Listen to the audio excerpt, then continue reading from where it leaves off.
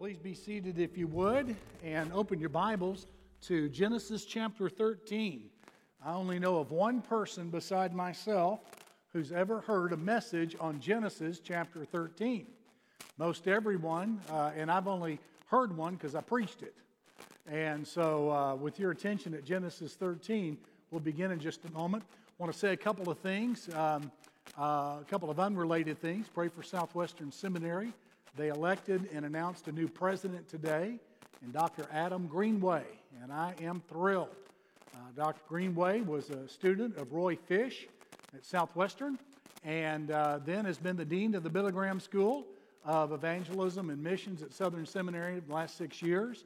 Dr. Greenway is a fellow Southwesterner and is just marvelous, and I am really, really thrilled. He's got a great vision. And I got a little hint early on that he was going to be the candidate.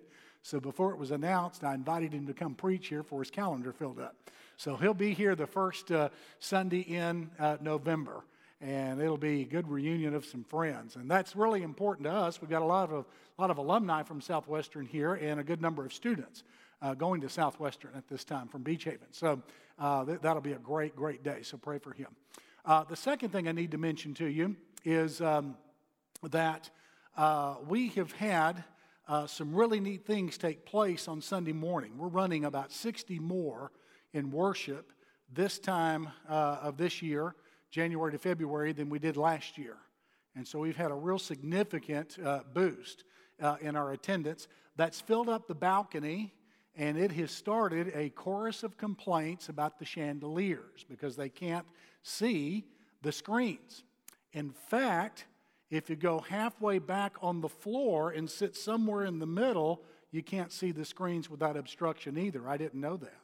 And I've got to tell you, for me to have realized that, or to learn that now, having been here 5 years, I feel pretty guilty about it. To be quite honest with you, I can't stand for people's worship to be interrupted. So I asked the Operations and Facilities Committee to look into putting some monitors up on the ceiling there for those in the balcony. And they looked at that, and that is not a viable option. They voted last week instead to remove the chandeliers. And what they wanted me to do is let the deacons know this past Sunday and to let the Wednesday night crowd know for the next couple Wednesday nights, and then on Sunday morning, March the 10th, to let them know. And so the chandeliers will be coming down right after March the 10th, probably the 11th or sometime that week. We're arranging that. And so it's not going to hurt our lighting. They don't put out an awful lot of light. They are ostentatious, and they really were not put up right in the first place. They're put up there right, but the church never voted to put them up. Somebody just decided they want them, they bought them, and they had them installed. And that's not how we do things here.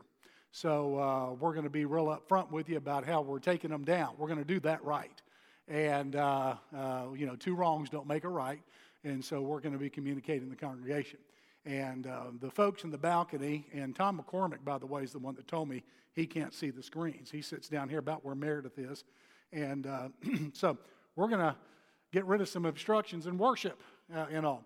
And also the chandeliers are kind of intimidating to some people. They are ostentatious. Churches don't need to have chandeliers. And by the way, I wasn't here when they put them up, okay? So don't blame me. And almost no one was here back then, and some that were may not have been in favor of them either. But we got a poor community, and we don't need chandeliers up there. So in any case, they'll be coming down the week after March the 10th, all right? So be aware of that. Let anybody know who's interested. Communicate with them why. And basically, it's an obstruction to worship, and we can't really have that. We're now hearing a loud chorus of, and it's not ugly, but hey, we can't see the screens because the balcony is filling up, okay? So feel free to communicate that with the folks, and we would appreciate that. And I'll be telling others, and I'll be telling the Sunday morning crowd, I think March the 10th, okay? The committee's mind is made up, and mine is too. We're not going to reverse on this. We're going to do it, and that's what we're going to do with them, all right? You're welcome. You're welcome. Yeah. So anyway, don't mean to be offensive about them at all. Don't take it that way. But it's time for them to come down. All right. So anyway, with Genesis chapter 13, let me say to you, it's terribly important that you and I learn how to deal with failure.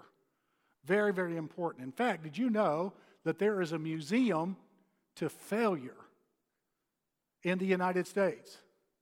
And guess what state, guess where it's located? There's no failure in Texas. It's in California. It's in LA, California, that area. And many of the failures relate to technology. Harley and other things.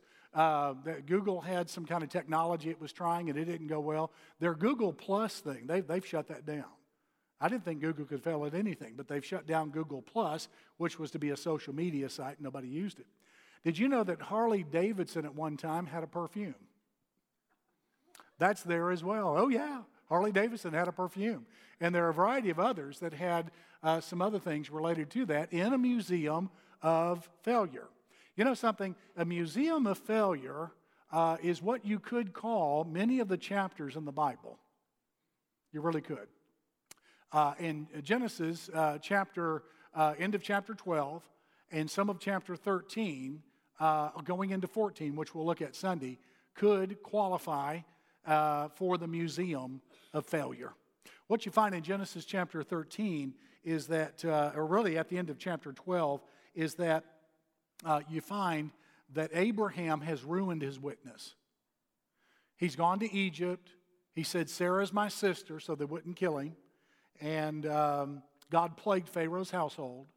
And as a result, Pharaoh found out, criticized Abram, and now Pharaoh will not listen to a thing Abram has said. Now, Abram was a soul winner. In Haran, he won some people to the Lord. He acquired some people, not in the sense of purchasing them, but one Hebrew scholar translates that passage in Genesis 12 that he won some souls of people in Haran. And so he's convincing people to follow the Lord, right? And you would expect that after Genesis 12, verses 1 through 3. And so that's what he does in Genesis chapter 12. So he's been a soul winner at the beginning, and he's ruining his witness at the end. It's precisely what he did. And Genesis chapter 13 picks up then in this text. Now, with that in mind, I want to have sort of a contemporary application of that before we go any further. J. Vernon McGee said that he had an uncle that his aunt could not win to the Lord at all. He said, I used to go to her home on Sundays after church and have dinner with them after church. And she said, my aunt had her sister living with her as well. One went to the Methodist church, the other one went to the Presbyterian church. And he said, you know what? My uncle would be sitting there at the dinner table after church, and you know what they would have for lunch? Roasted preacher. They would slam and criticize and pick apart the pastors and their family, and there at the table in front of his uncle discuss the drama in their churches and the thing they didn't like. And I imagine if there wasn't anything dramatic, they'd make something up. And so my uncle wouldn't say anything. He would just sit there, and then once he was finished with dinner, he'd get up and walk down the street to his club, have a few drinks, and come on back. And never did give his heart and life to Jesus Christ. And J. Vernon McGee said, I don't wonder why. Now, let me say to you, pastors and staff and others, sometimes we deserve some criticism. You know, it's better just to give it directly to us. And don't always expect us to agree, but usually it's pretty helpful. Usually it is. But you have to be real careful how you communicate that. Don't ever say anything ugly about anyone in your church, even if they are on the payroll, in front of people who don't know the Lord, especially kids. You do that, and what happens is they will not listen to the pastor or the staff member you criticize. They will adopt your prejudice without your maturity. And of course, you don't mean for them to be turned off from the Word of God, but that's the effect. Never, ever, ever do that. It's best to criticize others, if you're going to, before God in your prayer time. That's the best thing to do. And then if something is legitimate, just to gently and kindly share it with the person who needs to know. All right? Now, don't always expect them to agree with you. Don't want to mislead you. Because sometimes, most of the time, people don't know the whole story. And they don't have all the information that we have. Okay? And so sometimes that's why that leads to some confusion. And sometimes we're not at liberty to say. But you just got to be real careful where you do that. Well, Abram here is dealing likewise with a blown witness because of what he's done with Pharaoh. And we pick up the story of how he flourishes after failure in verse number 1 of chapter 13. Then Abram went up from Egypt, he and his wife and all that he had, and Lot with him to the south. Abram was very rich in livestock and silver and in gold, and he went on his journey from the south as far as Bethel, to the place where his tent had been at the beginning, between Bethel and Ai, to the place of the altar which he made there at first. And there Abram called on the name of the Lord. Lot also, who went with Abram, had flocks and herds and tents. Now the land was not able to support them, and that they might dwell together, for their possessions were so great that they could not dwell together. And there was strife between the herdsmen of Abraham's livestock and the herdsmen of Lot's livestock. The Canaanites and the Perizzites then dwelt in the land. So they're watching this battle between two Hebrew people, kind of like that uncle did. So Abram said to Lot, "Please let there be no strife between you and me, and between my herdsmen and your herdsmen, for we're brethren. Is not the whole land before you? Please separate from me. If you take the left, then I'll go to the right. Or if you go to the right, then I will go to the left." And Lot lifted his eyes and saw all the plain of Jordan, that it was well watered everywhere, before the Lord destroyed Sodom and Gomorrah, like the garden of the Lord, like the land of Egypt as you go to Zoar. Then Lot chose for himself all the plain of Jordan, and Lot journeyed east, and they separated from each other. Abram dwelt in the land of Canaan, and Lot dwelt in the cities of the plain and pitched his tent even as far as Sodom. But the men of Sodom were exceedingly wicked and sinful against the Lord. And the Lord said to Abram, after Lot had separated from him, "Lift up your eyes now and look from the place where you are, northward, southward, eastward, and westward. For all the land which you see I give to you and your descendants forever. And I will make your descendants as dust of the earth, so that if a man could number the dust of the earth, then your descendants also could be numbered. Arise, walk in the land through its length and its width, for I give it to you." Then Abram moved his tent and went and dwelt by the terebinth trees of Mamre, which are in Hebron, and built an altar there to the Lord. Here, Abram demonstrates how it is that we can flourish after failure. And Christians have got to learn how to do that, because we do fail. We struggle. If we had a Christian museum of failure, every one of God's children would have an entry in it somewhere. And so I've got to say to you, you must understand that whenever you do fail, because of the grace of God, you're probably going to have a bigger problem with it than God is, if you're humble. If you're humble. The biggest problem will be getting yourself past it, not getting God past it. And you've got to learn then how to deal with it. And there are several things that arise from the text that Abram did that we can do if we want to flourish after failure. One happens to be retreat to God's altar. And that's what he did in verses 1 through 4. Now, after God gave him the promise of Genesis 12, 1 through 3, which is still operational in the lives and the descendants of Israel, especially those who have faith in Christ, he met God at an altar in Bethel. Now, Abram never built a tower. Abram never built a palace. But Abram did build altars. Everywhere he went, he was getting on his face before God, getting himself clean before God, rededicating himself to the Lord every step of the way. And that's what he does in verse 4 here. He built an altar and he called on the name of the Lord. Every failure requires we get back to God's altar.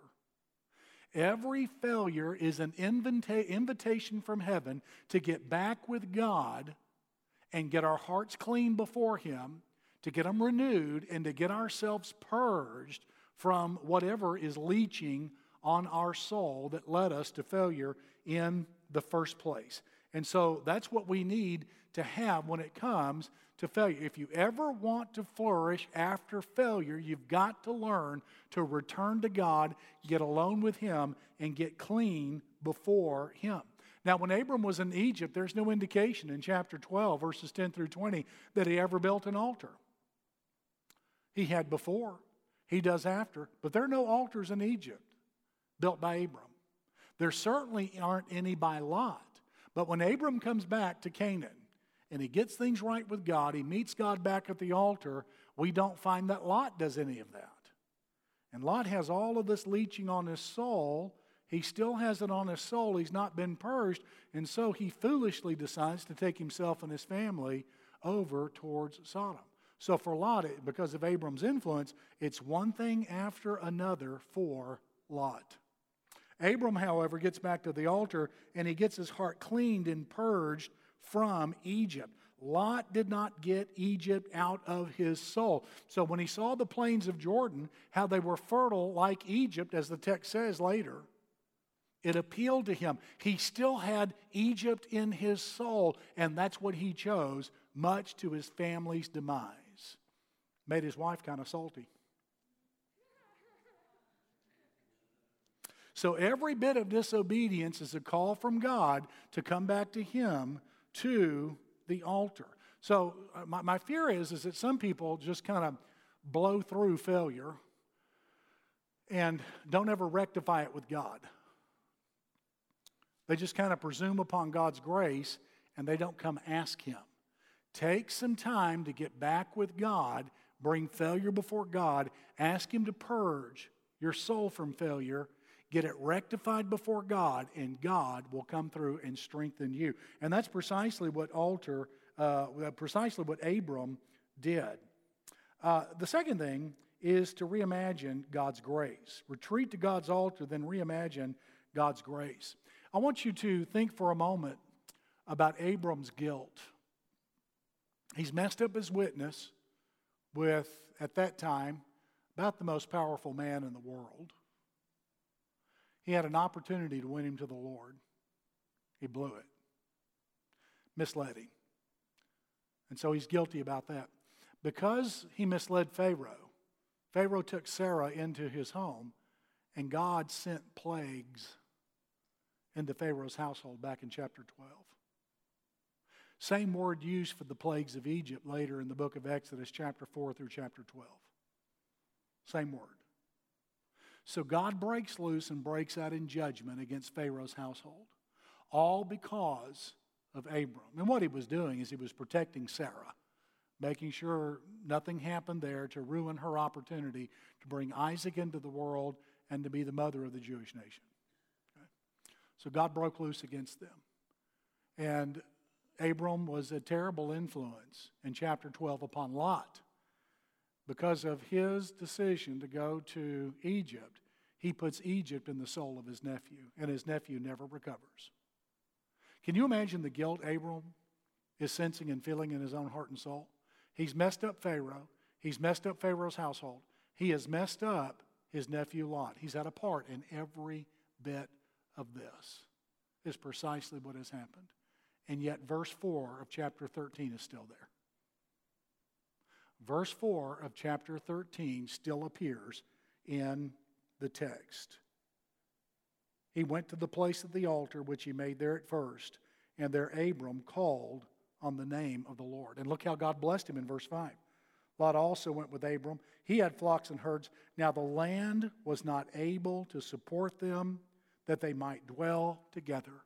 God made Abram a great name and blessed him and prospered him more after his sin in Egypt than he did before.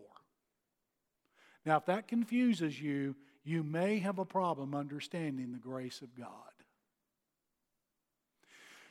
Whenever you fail, and before you fail, you've got to understand God's grace is larger than any failure any of his children will have in all their lives.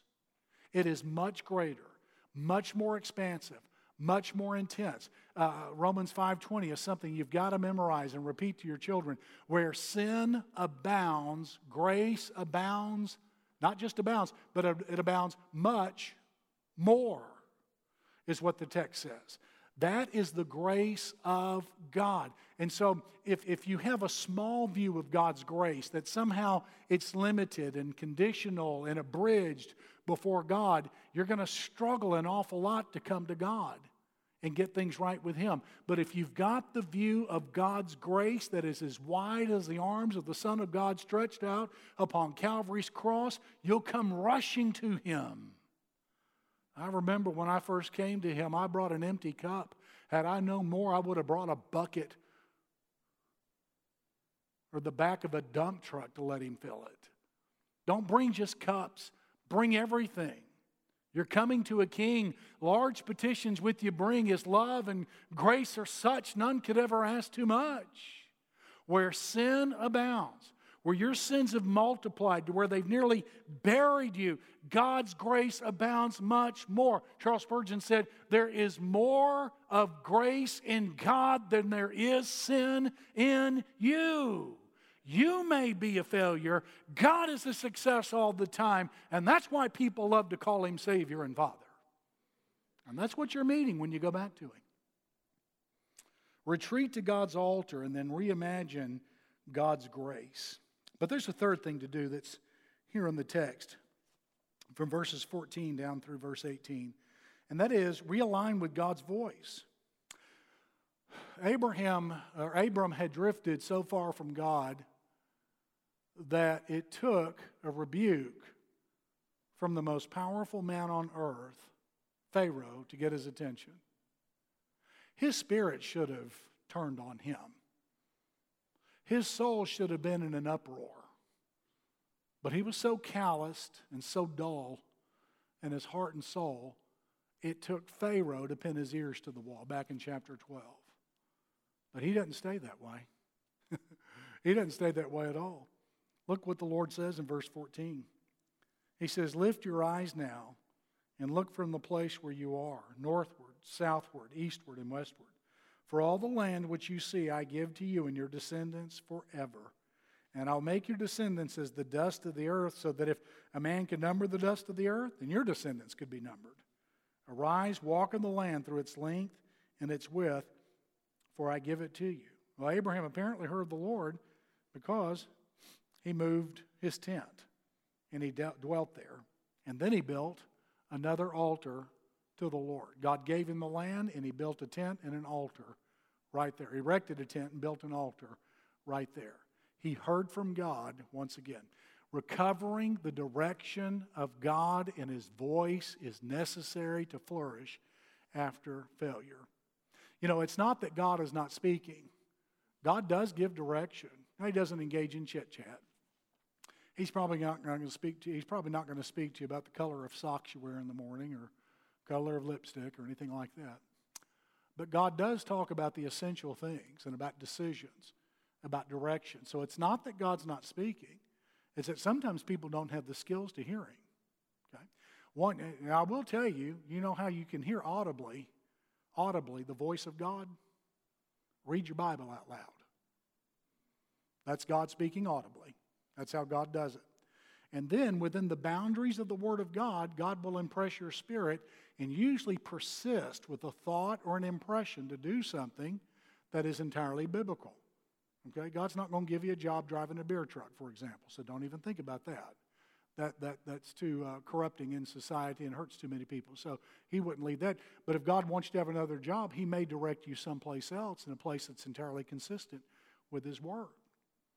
So within the boundaries of the Word of God, God will impress you and direct you. Sometimes He'll speak to you through someone that's godly and consecrated, someone that's walking with Him, someone that knows Him. And they'll speak a word to you, and it'll get on your heart and mind. It'll stay there. And all of a sudden, as you reflect and think through it, you realize this is consistent with Scripture, and it just seems to be bearing down on you in sometimes a pleasant way, sometimes in an unpleasant way, but it has the force of divine authority. And you believe God has given you a word from the Word, a word from the people. And that's what Abraham has got here in his life. God gives him a preferable future. Now, the thing is, there's no substitute for the direction and the will of God.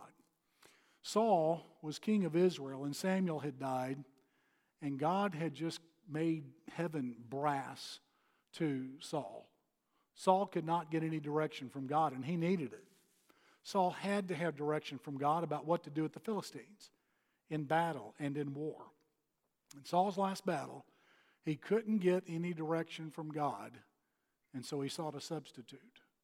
Instead of repenting and getting right with God or finding a prophet after Samuel had died, he ends up going to the witch of Endor. Now, she's a charlatan. She's a fake. Because she calls Samuel up as a medium, and she scares the daylights out of her. She's shocked because it worked. So she's a charlatan. And momentarily, in a very rare, unrepeatable incident,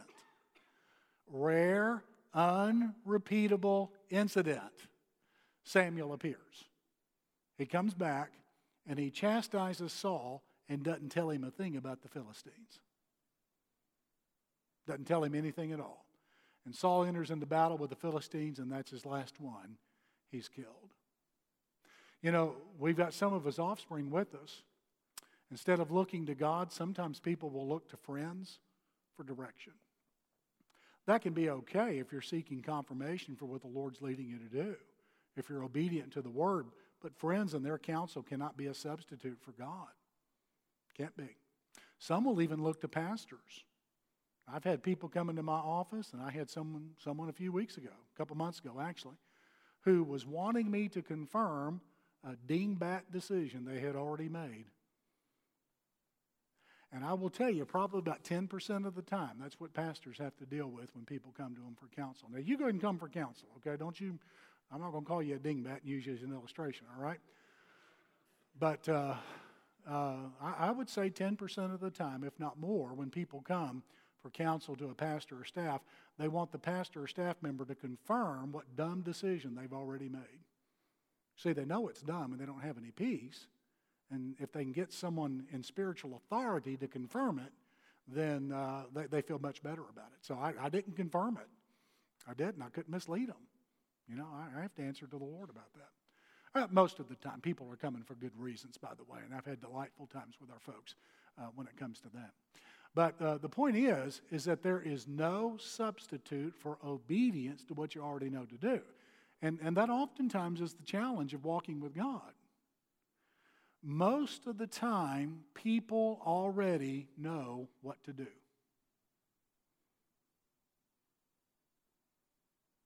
Most of the time, the Lord's already made it clear. And the reason they go to others instead of just getting with God is that they don't want to do what God wants them to do, and they're looking for an out. That's what Saul was doing. Be extremely careful. Be more like Abraham. Renew the Word of God in your life. And here's how you do that. You get to His altar. You get your heart clean before God. Lay it all before Him and surrender. That's what you do. You lay it all before God. And so you renew yourself and retreat to His altar. Then you end up reimagining grace. You trust His grace. And you jump back into the middle of God's will as if you've always been there, as if you belong there, as if that's your place. Because it is. And His grace is big enough to contain you. And then you surrender to whatever God wants you to do, and then God will direct you. Ladies and gentlemen, that's how to flourish after failure. God never intended for any believer's failure to be final at all. In fact, I really do, and I'll repeat what Winston Churchill said. He said, success is running from one failure to the next with undiminished enthusiasm. If you're going to make it, if you're going to be faithful, you've got to learn how to do that. It's okay. God can handle your failure. You handle it His way, and He's going to help you flourish after failure. Thank you, our Father. Help us to have that kind of heart and mind and trust.